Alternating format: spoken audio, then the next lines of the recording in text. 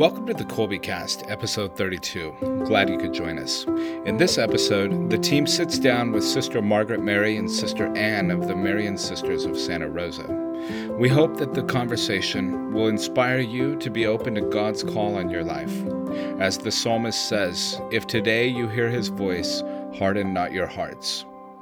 We'd especially like to thank the sisters for taking the time to meet with us and the Reverend Mother Teresa Christe for helping us make this conversation happen. Enjoy. Hi there, I'm Bonnie, Colby homeschooling mom, liturgical musician, podcast fanatic, heavy library user, and Colby parent ambassador. I have 2 lads and 2 lasses. The youngest is in 5th grade, the eldest is in 10th, and this is our 4th year homeschooling with Colby. And I'm Hope, Bonnie's younger sister and a Colby alumna in a phase of life after being a student, but before becoming a parent. I studied communication theory and philosophy in college, then I went to law school. Now I'm an attorney, an avid home cook, and the fun aunt to Bonnie's kids. And I'm Jordan. After slipping through 1,000 cracks, I completed a PhD in History and Literature of Ancient Christianity at Göttingen University in Germany. Now I teach Greek and Latin at Colby and serve as the Director of Public and Alumni Relations.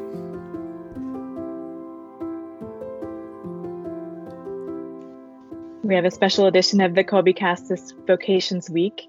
We welcome Sister Margaret Mary and Sister Anne Siebert of the Marian Sisters of Santa Rosa to the Colby Cast. Thank you so much for joining us. Well, thank you for having us. Yes, thank you.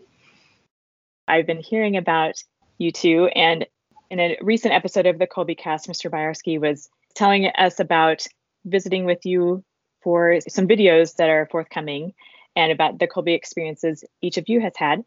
Would you tell us a bit about yourselves? Yes. Well, I'm Sister Margaret Mary, and I have been in the Marian Sisters of Santa Rosa now for over 6 years. I am preparing for my perpetual profession, so please, any prayers you can send my way are greatly appreciated. I grew up here in Santa Rosa, and so just a very brief tidbit of my vocation story, which I'm sure I will share more later, is that the Marian Sisters of Santa Rosa came to our diocese, and that sparked my vocation and really enabled me to follow God's call. And now I find myself here serving the diocese that raised me. And I am Sister Anne, and I'm from Chicago, actually.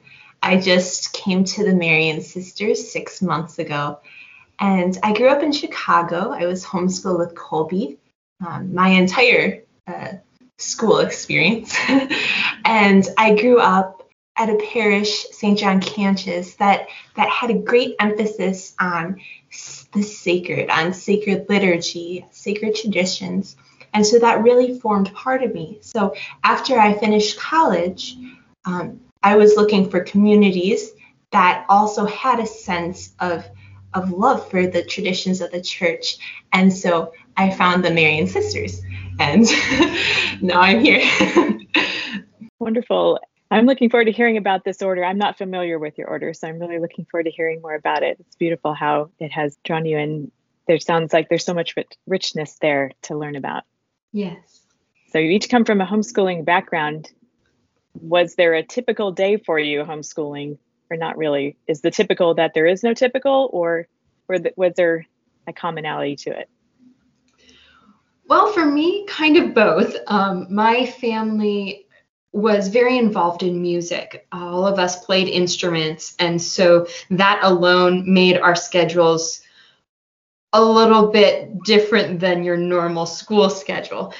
So a typical day for us would involve music, but also prayer, and we didn't have a set schedule. My mom tried that for a little while, and it just didn't work very well for us. And we found that was okay. I mean, very strict schedules are wonderful for some families, and that works very well. For ours, it just didn't very much. So we would, so our days were filled with school, just doing school at home, and then also activities. We were involved with homeschool co-ops, other homeschool groups. So we would go ice skating during the day when most school children wouldn't have been able to. So we had our homeschool session of ice skating, or we would have our co-op classes once a week and be together with other homeschooling families. That was for most of my homeschooling experience. Once I got to high school, it was even more on my own of doing my work independently with the help of some online classes, not strictly with Kolbe, but I was able to use those credits for with Kolbe to get my high school work accredited. And that was very helpful for me in learning self-discipline and organization and learning that my education was my responsibility. We were able to go to daily mass often during the week, not every day, but fairly often. And as I grew older through my high school years, I started to want that more for myself. And so I remember getting my parents up so that we could go to mass. and that was really, really helpful for me to deepen my spiritual life. As for me, it's interesting, Sister Margaret Mary, you talk about going to daily mass, because it reminds me of the change. Looking back, I could see the change, the gradual change over the years, because we would go to daily mass every morning. And especially when I was younger, it was like, I don't want to get up in the morning. But I did notice, since we had a more strict of a schedule, and so we would go to mass every morning. And later, as I grew and matured, I noticed a difference in myself in going to mass. But having those graces every day and being able to have those graces every single morning was such a blessing. But after we would go to mass, we'd get home and pretty much get to schoolwork after breakfast.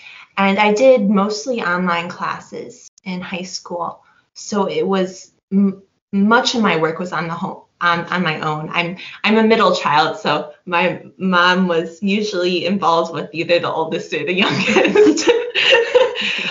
So I kind of slipped by in the middle, and then we usually had lunch vacation, as we called it, in the middle of the day. And then in the afternoon we had more schoolwork, and in the evenings we were all swimmers. So we would go out to swim practice for about 2 hours, and that was our intense workout. And we were also involved with homeschool co-ops, so we would occasionally have little flowers or other such little classes or groups that we would belong to. My daughters were involved in a Little Flowers group for about a year, and it was just charming. I really enjoyed it very much, and I wasn't in a position to lead it. So when that one did not continue, I was like, oh, but I'm really grateful for the time they had in the group. One thing that occurs to me immediately is the radiance each of you displays and the joy in each of your faces and in your voices. And I know it comes across in the recording, and when the videos are available, I know that they will be evident as well when people see your beautiful faces and the smiles that light up your faces. So it's such a delight already hearing this much so far. Thank you.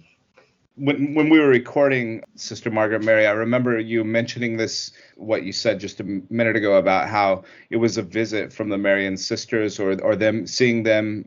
How was that a draw for you? I'd like to hear just, I guess, more about how the process and what that impact was. How come seeing them and actually like being around them or whatever was attractive to you? Yes. Well, it stems back from my early years. There was one morning I remember getting up and telling my mom that I was going to be a nun. I was probably about 6 years old at the time. And the only nuns that I knew were the Poor Clares from EWTN. And so in my little 6-year-old brain, being a nun meant going to Alabama to join that community. And this was because we didn't have any sisters in habit here in our diocese. There were sisters here. There were some Ursuline sisters here still teaching, in their high school that was here, as well as some sisters. I believe there were Sisters of Mercy who were here. And sometimes I would see them around the parish, but because they were not in habit, I didn't, as a child, have an attraction toward them. Like, I knew they were sisters, but I didn't understand who they were or that they were the same as the nuns that I knew on EWTN. And so just that, the visual of seeing the habit was a great impact on my life. Seeing those beautiful nuns on EWTN, we would pray the rosary with the nuns. We would see them when we would watch daily mass on EWTN. And so that was a big part of, I think, why I wanted to be a sister, is the witness of the habit. When the two founding sisters of the Marian Sisters of Santa Rosa came to the diocese in 2012, they were so beautiful to me. And at this time, I was in high school. I had lost the conviction that I was going to be a sister, and I, was pursuing other things at the time. But when we went to daily mass, because I was homeschooled and could do that, we saw the sisters there. And watching them pray and seeing their beautiful witness made a profound impact on me. Afterwards, my mom and my sister and I went up to them and asked them who they were, where they were from, and are you staying? And we're delighted to find out that they were. And so we took them out to go get coffee and talk to them for a couple of hours. And it was such a grace. I remember that very well. And it's a treasured memory of mine. And we shortly after that helped them move into their first convent. And I started to be able to work with them, to be around them, and to see their joy, their dedication to our Lord, especially through Mary, was very powerful. Then that really sparked my discernment, as I said at the beginning, that I was able to now see that this life was something that I could actually do. It was possible. It wasn't this far off or long time ago thing that women used to do but don't do anymore, or maybe do in a different part of the country but not here in Santa Rosa, California. And I was able to see, no, this is real, and this brings so much joy and happiness, and maybe God is calling me to this. And so through discernment, through a few years of discernment, I realized that yes, Jesus is calling me to do this, to give my life entirely to him in this religious community. And I'm so happy to very soon make that final commitment. That's exciting. That's a beautiful story. The living out of their vocation as a means of drawing you in and helping you discern your own. I think that is something we can all aspire to in whatever state, living our vocations as authentically as we can. And doing so is helps other people discern theirs, whether or not it's the same as the one we're living. What about you, Sister Ann? How were you introduced to the order? The first time I first encountered the Marian Sisters was on Facebook. It's kind of a long story how this appeared on my feed, but my roommate is from California, and her former pastor was the chaplain that they have now. And so somehow through this connection, there was a video of the sisters singing Polyphony at Mass on Sunday at a parish. And I was just struck. There's sisters in full habit singing beautiful sacred music at a parish. Because from where I'm from, it was very much a part of my life, the sacred liturgy and the order. I grew up with the Canons Regular of St. John Cantius. Their charism of restoration of the sacred is very much a part of my spirituality. So when I saw this video of sisters singing Polyphony at Mass, I was just struck. And so I went through various avenues to look up their name, and I found out who they were, and then I started stalking them. And I followed their blog. At the time I was in college, And I knew that was our Lord wanted me to be there at that time. So I just, for the rest of my college experience, I followed them on their blog. And I found out they knew my order from back home and they were good friends with them. And so I just followed them and I deepened my prayer life, which really is everything. And through discernment and nurturing my relationship with our Lord, I contacted the sisters after I graduated and I visited. And then I knew our Lord was calling me to come here. So then I came. And now I'm here. I love these stories, how it all comes to be, and the confidence you had throughout the steps of discernment and that you have now. It's inspiring and it's enticing as well, like how it has all come together. Mm-hmm. How do you think your Kolbe experiences influenced your discernment to the religious life? Well, for me, just the fact that I was homeschooled, what enabled me to spend more time learning about the things that I was interested in, which over the years became the faith. And so I had the ability, the freedom to research those things and really delve deep into the truths of our faith. Through the Great Books program, I did not use the one that Kolbe provides, although I read all of those books that Kolbe does provide, plus more. I did a different Great Books program, which is a 4-year program that follows you through high school, as Kolbe's does.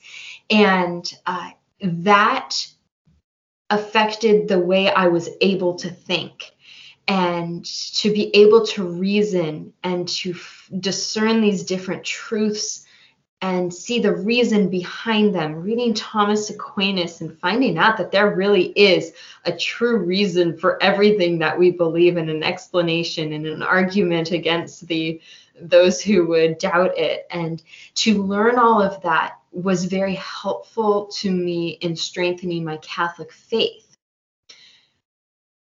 Because of that strength in my Catholic faith, I was then able to go deeper and see God who was behind all of this, the God of all of this truth, and to develop my relationship with him through prayer and receiving the sacraments. I was also blessed to come from a Catholic home that really lived the Catholic faith. So we really lived Lent. We all made resolutions to give something up, to add extra prayer. We did things as a family, but we also did things individually. And that small example of how our family lived the Catholic life, that went throughout the whole year. And another part of that is because my mom has been a choir director practically all of her adult life. And so I went to all of the choir rehearsals as a little one. And as soon as I was able to sing, I was in the choir. And so I truly lived the liturgical life as well through the sacred music. So all of those factors kind of were possible because I was homeschooled. And because of that, I was able to discern my vocation and follow where our Lord wanted me to go. I was also able to be open to what he wanted because I had that attentiveness to his workings through the church year and also through prayer. What about you, Sister Ann? The reading this morning from Lauds, a reading from St. Paul to the Romans, one of his sentences caught my attention. Do not conform yourselves to this age, but be transformed by the renewal of your mind, so that you may judge what is God's will, what is good, pleasing, and perfect. And that just struck me. And I was thinking, yes, that is what we should do. And that is something that education should do. And that, I believe, is something that Kolbe gave me, something to education, a formation, so that I'm not influenced by lies of the culture or trends, but I see the world throughout the centuries and the great thinkers and the lives of so many men and the happiness that they pursued and God's providence throughout all of these things. Over years and years and years in my formation at Colby, in my Colby education, that was just something that naturally became ingrained in how I think, how I see the world. And throughout all of that, I was formed and I came to desire to do the will of God, because that is the only thing worth living for. And that is the only thing worth anything in this world. And so that had a great influence on what I want to do with my life. After I graduated high school and even throughout college, the choices I made. Another thing that was really important with my Colby education was how they were able to so organically integrate the truths of Catholicism, the truths of Catholic thinkers. Being able to read St. Francis de Sales' Introduction of Devout Life, or St. Augustine, St. Thomas Aquinas, those things were so important, especially reading them in the context of where they lived and what was going on in history. Not just in the context of, oh, this is a really good book from antiquity and you need to read it. but actually in the context of everything else, history, literature, philosophy, just the thinking of that time. And so that was very influential on me, and made me think about it and ponder, what is the effect of the choices people make? And what happens when someone truly does choose to follow the will of God? And so when I grew older, and especially in college, when I started increasing my prayer life, and really growing a more intimate relationship with our Lord, it is subtle, the influence of Colby, but it is very much there, because without it, I don't know what I might have been deceived by, what false paths I might have been attracted by and gone down. So just the ability, as St. Paul, not to be conformed to this age, but transformed by the renewal of my mind. So my mind is able to discern the truth, so that I can judge what is God's will and follow it. And so I believe my Colby formation has been a great help with that. I think that was really excellent. And one of the things that I loved hearing when we spoke before in California was how you were mentioning how it all sort of went together, the whole curriculum, and that was what both of you have talked about, something like that before, where it's like you see the connection even of different subjects and things like that. And in my opinion, at a very, very young age, that you're doing that as teenagers ahead of time. And what was that? What synthesizes it, I guess? Is there a specific lens? Maybe the lens is through your faith, but what's the synthesis that connects all these subjects together for you? God. Because yes. God is beauty, truth, and goodness. He is truth.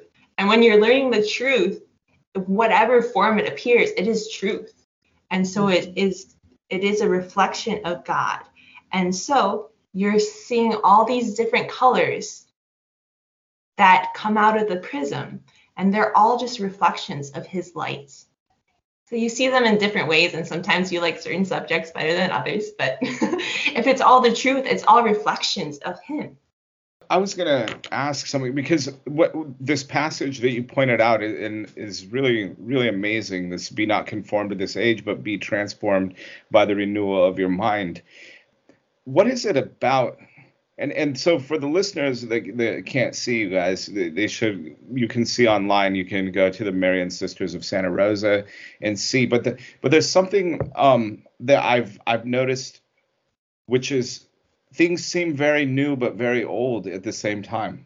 Very ancient but very, very new, which is something that we see in the early Augustine in his 1:4. I think he says that, talking about God, saying never new, never old, this sort of thing. But there's something about that, and it makes me feel like your lives that you live now are really otherworldly, yet you're doing things like teaching and talking with people like us. I mean, how would you describe that life? Am I off base with feeling that from the outside that's what you look like to me? Actually, you're spot on, because that is what our lives are supposed to convey. We are supposed to be that reflection of the heavenly life. In reality, our lives are in anticipation of our heavenly life. So we get to start our heaven here below. Now, we all should do this, and we all do this when we're in the state of grace. We're participating in that union with God that will only strengthen until it's perfected in heaven. But in a special way, the consecrated life reflects the heavenly life and participates in it in a very special way. So you are right. We are living an otherworldly life. We should come across like that. If we came across as part of this world, we would not be living our vocation. We would not be living the way our Lord wants us to. We would not be a reflection of him, of Mary, of the virtues, and of the church. We're an image of the church to the world. And if that is not there, we are not living authentic consecrated life. And so I know that that idea of the ever ancient, ever new from St. Augustine, it is so true, because it is ever ancient in that we are living a form of life that was started with our Lord and Our Lady and St. Joseph in the house of Nazareth. They lived the first religious life, and our lives are a continuation of that. And so it is ever ancient, and yet it is ever new, because we are taking Christ and making him present in the world now. We are making him present in the schools where we teach.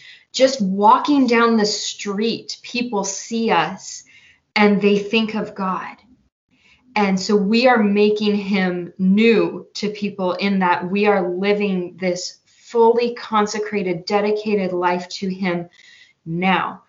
In 2021, despite everything and because of everything that's going on in our world, we are making him present. And so, no, you are exactly right. It reminds me a little bit, the vestibule of the church, I've heard, was likened to the wardrobe in Narnia. When you enter, you go into a different times. The time works differently. And it's like that because our Lord in the Eucharist is eternity in time. And everything surrounding him reflects that, including in a way the treasures of the liturgy, of the priest's vestments, of the music. And that reflects in religious too, as we live so close to him in the Eucharist. I've heard it said that religious age very slowly. It can be hard to tell their age, but it's because we're so close to he who's eternal and timeless. And it really does make a difference. Another addition to that, tying in with the liturgy, is one of the aspects of our charism is to celebrate both forms of the Roman Rite. So we have both the extraordinary form, which is what is called the usus antiquor, and the ancient usage, and the Novus Ordo, the new rite. And so we combine both of those in the sacredness of the liturgy. And so we celebrate both of them in the way the church intends them to be celebrated, both beautifully done and truly reverent, sacred worship of God. And because of that union of both forms, you can see even there that ever ancient, ever new. So we're taking what is ancient, but informing it with what is new, and taking what is new and informing it with what is ancient. And they complement each other, and they build each other up, and it's beautiful to see. That's one of the big things that attracted me to this community, because at my home parish, St. John Cantius, that's what they do, and that's what they're very known for. They have both forms of the Mass, and they on a typical Sunday they'll have a Trinitine Low Mass and an English Mass and a Novus Ordo in Latin, and then a Trinitine High Mass, and they'll have everything. And I grew up in that. Ever since I was a child, I grew up in this atmosphere, and they really do complement each other. And the Novus Ordo is so enriched by that. And so it's a beautiful thing that I saw in the Marian Sisters, and that attracted me here, is the sisters have that sense of the unity in the church between those two forms, and the beauty of the sacredness, and that is not just lost in the new form, but it is still there, and it can be nurtured. So it is very close to my heart also. That would be, and that's very fascinating. So the liturgical life makes a great deal of your day-to-day. What do your days look like now? Well, they look different for those sisters in the apostolate, in the active apostolate, and those sisters still in formation. So Sister Anne, go ahead, and she'll tell you about what our schedule is for those sisters who are still in formation. So they're still learning how to be a sister and learning the life. And then I'll share what has to differ about the apostolate. So we rise at 5 a.m. by a bell. The bell is the voice of our beloved, of Jesus. And then we have Holy Hour. We actually are blessed to be able to have Holy Hour with Eucharistic exposition. And during that Holy Hour, we'll spend a half hour in meditation. And then the rest of it, we'll get to chant lauds together. And after this, we'll have Holy Mass. Depending on the day, sometimes we have the sung Mass. We'll have Mass in both ordinary and extraordinary form. I'm an organist, so sometimes I play the organ. And then after Mass, we'll have breakfast together as a community.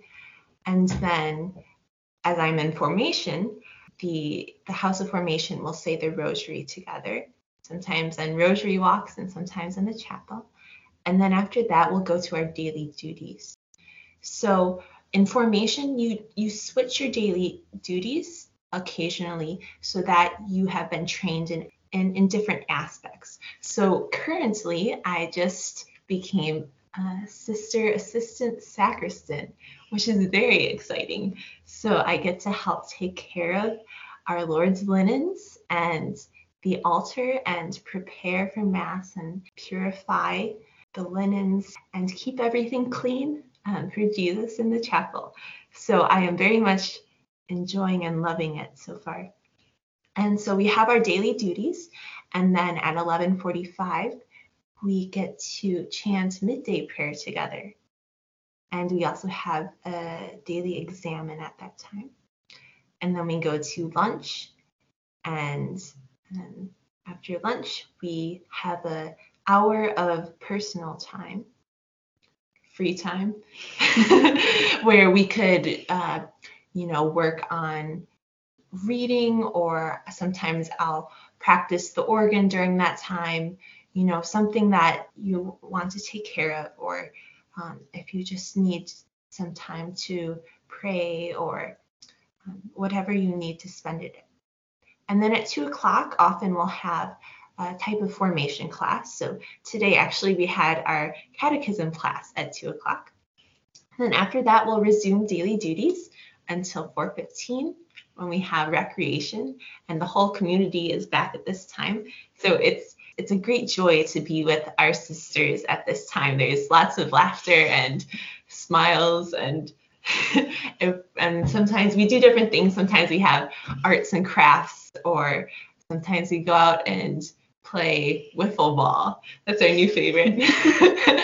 And then after recreation, we'll chant Vespers together, and then have some time for spiritual reading, and then dinner. And after dinner dishes, we'll have Compline that we'll chant together, and then we'll just have free time before we retire at night. So the only thing that differs for the sisters in formation is that, and the sisters in the apostolate, is that the sisters in the apostolate, after breakfast, will head out for whatever work our Lord needs us to do in his vineyard that day. So for me right now, that is teaching. I'm a music teacher and religion teacher for 6th and 8th grade. Music teacher for kindergarten through 6th grade, and then religion teacher for 6th and 8th grade at our local cathedral parish school. So that is a great blessing to be able to serve his little ones there and all of my spiritual children. I recently had a question from a little first grader who's new to the school, who hasn't really interacted with sisters before, so she doesn't really know who I am or what I do. And so she asked a question, so are you married? Do you have a husband? Do you have kids? And I was able to share with her, yes, I do have a husband, and yes, I do have kids. Do you know who they are? And so they guessed, and they figured out that, yes, Jesus is my husband. And because he is my husband and all of you are his children, you're all of my children too. So they got a big kick out of that. I am their spiritual mother. So it is a great blessing. So we are in the apostolate typically from after breakfast until between 2:30, 3:30, whenever we get home from our various apostolates. During that time, we pray our rosary, and as schedule allows, pause during the middle of the day for an exam, praying the Angelus, and for lunch. So we sanctify our day through praying the rosary throughout the day if we can't do it all at one time, and also just through that interaction with our spiritual children, those that we serve, and praying with them. We start every class with a prayer, end every class with a prayer. And so I'm able to sanctify the day and bring our Lord and Our Lady's presence into them tangibly through that prayer, and also just through my witness there in the school. We have some sisters that do also work in the chancery offices. So they have similar hours. So they will leave after breakfast and come home in the afternoon, at which time we have, depending on when we get home, a few minutes to catch up on things here in the convent before 4:15 recreation, where we join all together, as Sister Anne had said, for recreation, to be with our sisters and share little things of our day, the joys that God has given us throughout the day, and to relax in him and with our sisters in order to be rejuvenated for the next day. And then together our day ends with him as we say goodnight to him and enter into what's called grand silence. So that starts at 9 p.m. And this is the time of, we do not talk to anyone after that time. We don't talk to each other. We're off of the computer. We don't look at our phones if we have them. We don't do anything else except what would unite us with the beloved at that time. And then we are in bed by 10 o'clock and ready to rest in him until the next morning at 5.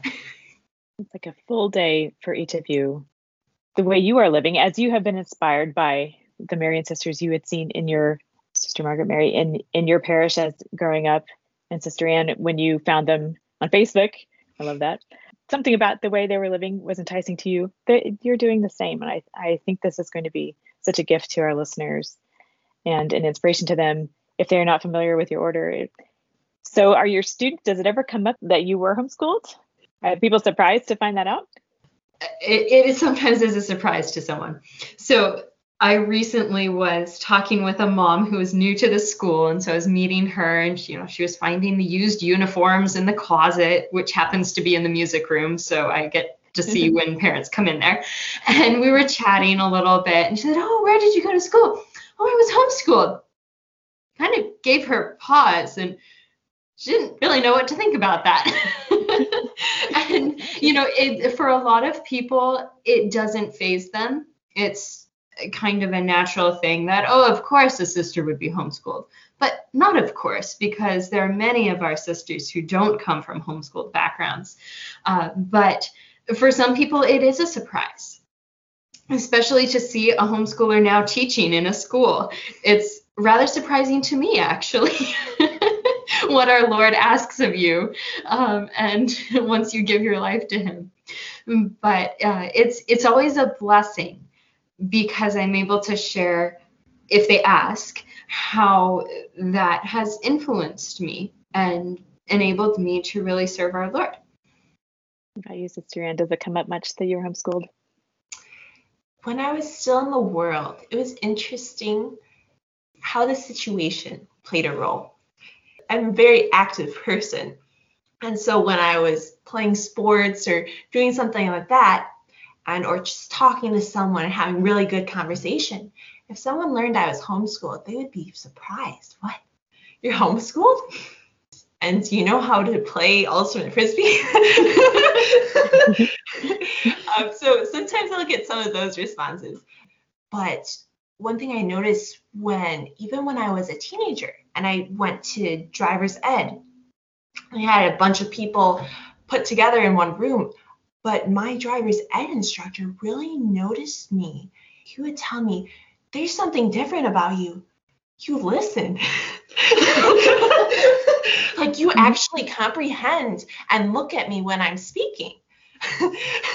and so he wasn't surprised to hear I'm homeschooled, or just when I've been at various situations with musical collaborations, and some of these older ladies would go up to me and they would ask, "Were you homeschooled?"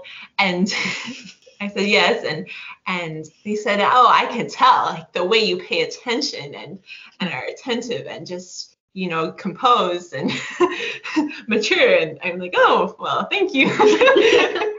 But so it's kind of funny to look back and see how those different situations played in on how people reacted when they found out. But overall, it's becoming a lot more common now, and I haven't seen many shocked faces when people found out.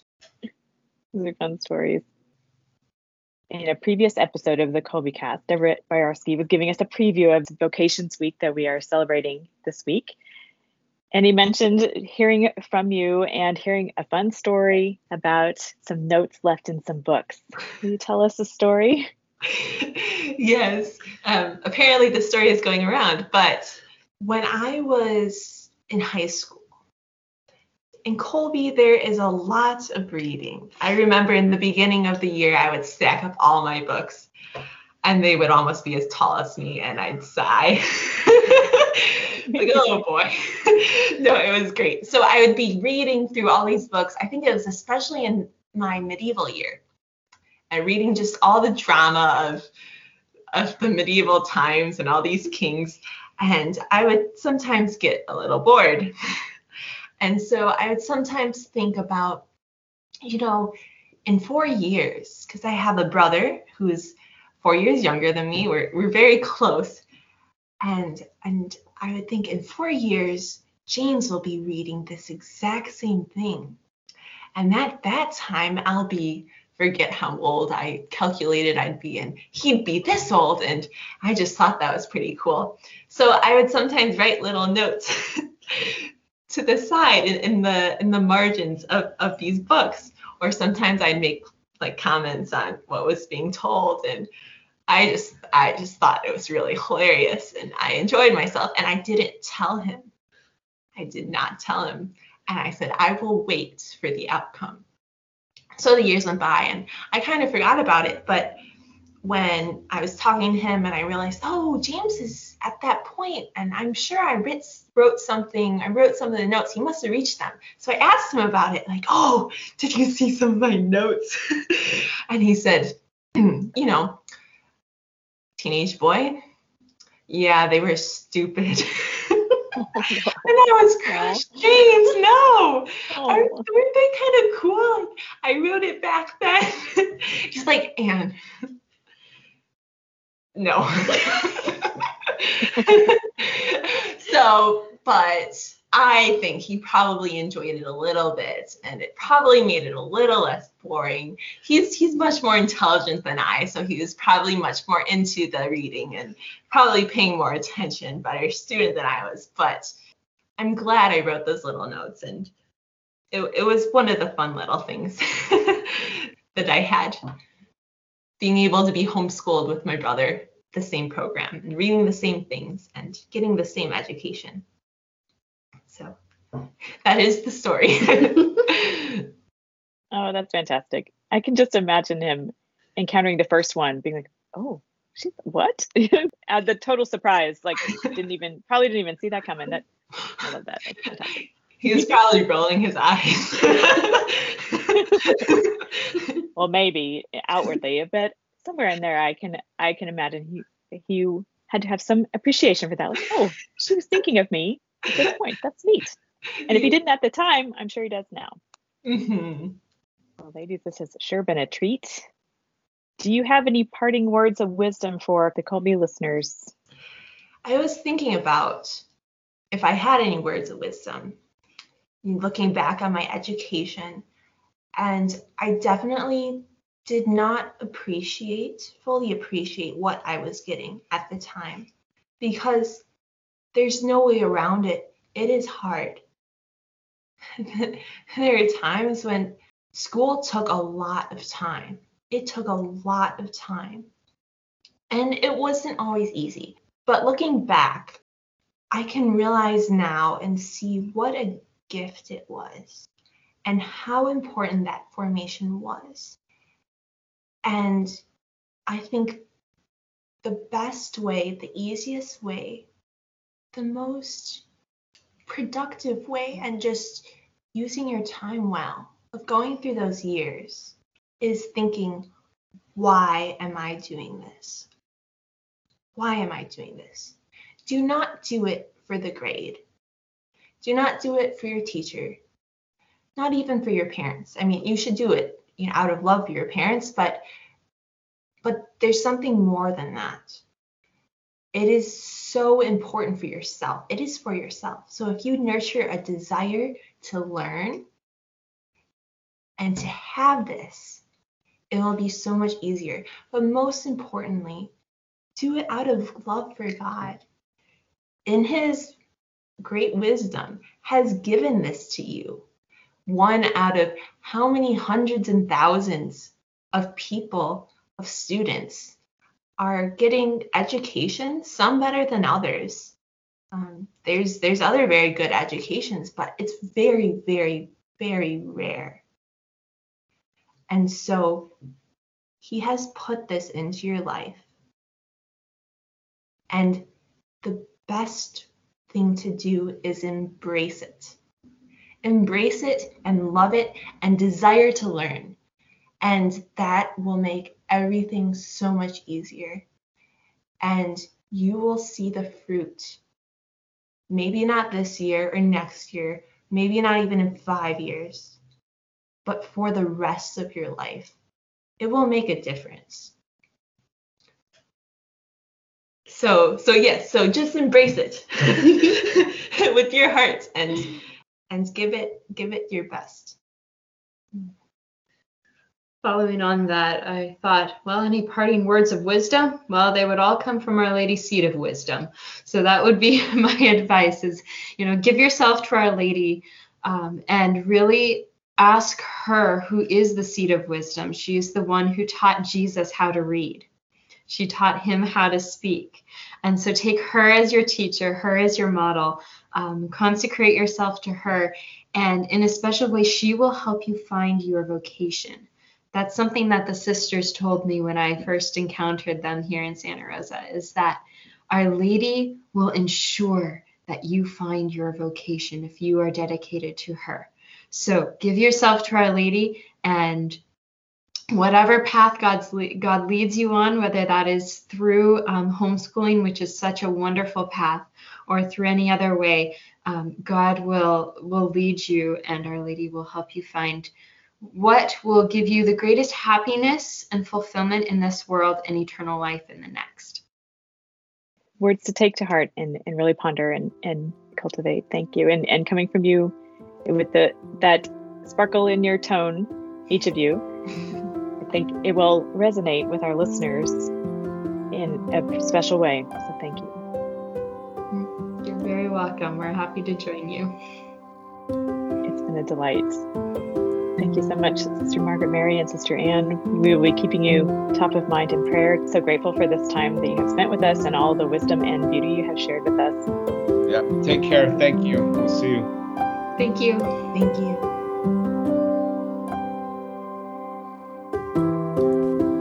Mary, our Mother, pray for us. St. Maximilian Kolbe, pray for us. Ad Maiorem Dei Gloriam.